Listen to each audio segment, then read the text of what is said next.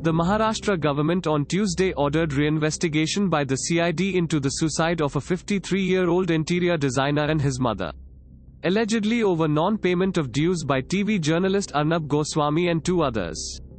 State Home Minister Anil Deshmukh said he ordered reinvestigation after Adnya Naik, daughter of interior designer Anvay Naik, claimed that Alibag Police in neighbouring Raigad district did not probe the non-payment of dues which had driven her father and grandmother to suicide.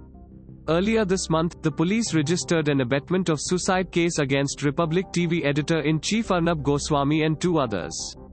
Thanks for listening to the latest news Suno.